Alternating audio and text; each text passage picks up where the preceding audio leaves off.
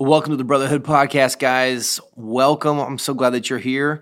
This is Robbie. I hope that today's podcast finds you living into the fullness and the grace that God has for you and what Jesus accomplished for you on the cross. I hope that you are living in freedom and in joy today. Today, we're going to be looking at part of Psalm 77. To give you some context of this psalm, the psalmist is writing from a place of anguish, a place of basically despair.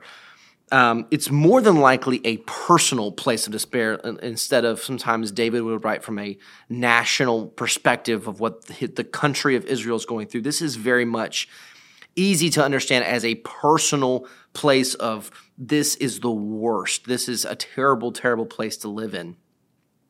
So I want to walk us through this and then help us understand how does it apply to us and why this is so, I think, really, really important to understand. We're going to start at verse 10 and go to verse 14. So we're kind of going to be right in the middle of this psalm. Verse 10 starts with this: "Then I thought, to this I will appeal. The years when the Most High stretched out his right hand, I will remember the deeds of the Lord. Yes, I will remember your miracles of long ago. I will consider all of your works and meditate on all of your mighty deeds. Your ways, God, are holy. What God is as great as our God? You are the God who performs miracles. You display your power among the peoples."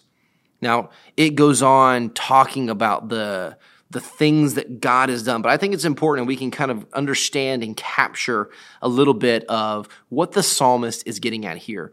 For the first 9 verses, he is talking about, I cried out to help, Lord, where have you been? I remembered you, God. I groaned, I meditated, I called on you, but you have not answered me. And then he pivots in verse 10, which we've already read, to this I will appeal. Well, I think the first lesson is what can we learn from this? It is that in the midst of our despair, in the midst of the trial of what we are going through, whether it's minor and you consider it to be a painful thing, but you're not going to tell anybody because you're embarrassed because of how small it is, and you feel that that's not really this big a deal, or if it's the worst thing in the world, you're walking through a sickness or someone in your family being sick or close to death or some tragedy is happening in your life. The psalmist here demonstrates that in the midst of our complaining, first of all, God listens to our heart. Notice here, and you can also probably see this in Job, the psalmist here is complaining to God, not to anyone else. He is voicing his heart, his innermost frustrations and burdens to God alone. He never comes in here and says, I was telling my friends how frustrated I am. Now I'm going to tell you, God. No, he says, God, I went to you. To you, I remembered you, God. I came to you. I cried out to you. And then he says, to this I will appeal. Probably a better way to understand that is to remember in the midst of our pain, reassuring acts of God's goodness and mercy in our life. Or reminding ourselves of the truth of what God has done, not just of what he said, but what he has done in Scripture. And then that goes on from verse 10. So we can see here this pivot of, my heart is broken and I'm complaining to you too, but I'm going to remember all the things you've done for me.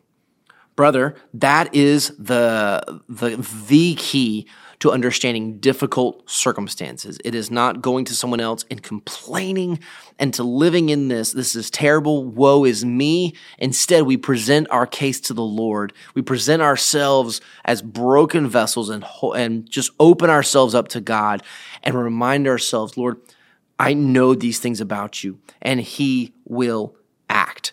He always, always, always acts. We have to have faith and decision to look beyond our present troubles, the years when the Most High stretched out his hand. When we are for me personally, guys, when I'm struggling with something, it is my mind naturally narrows down to my present situation of whatever is happening. And I have to practice. That's a skill. That's a muscle that I'm going to have to work on, of opening myself to realize that there is a wider perspective than the very, very small thing that I am experiencing. Not diminishing is not what I'm saying. It's not a small thing as in it's not important, but it is in the spectrum of our life, in the space of our life. This is a one small moment. I'd encourage you to take some time to read this Psalms, to hear and to read what I'm talking about right now. It's going to go on. Verse 15, with your mighty arm you redeemed your people, the descendants of Jacob and Joseph. The waters saw you, God. The waters saw you and writhed. The very depths were convulsed. The psalmist goes on to describe the goodness of God, that he has delivered his people before, because he's reminding himself that even while I'm waiting for my own deliverance, I can trust that God will deliver me. Brother, that is the message from today. We're even in the midst, and you do not see an answer out, even in the midst of whatever trial you're facing today, whatever situation you're facing that seems so clear to you that there is not a good solution, God is still working, and he will answer you. It is our job to have faith and trust that he is still good, even when we can't see it. If this is the first time you've heard the Brotherhood Podcast, be sure to subscribe and share it with a friend. And if you're in the area of Greenville, North Carolina, be sure to get involved in Covenant Church's Brotherhood Men's Ministry. We would love to have you be involved. Take care. We'll see you next week.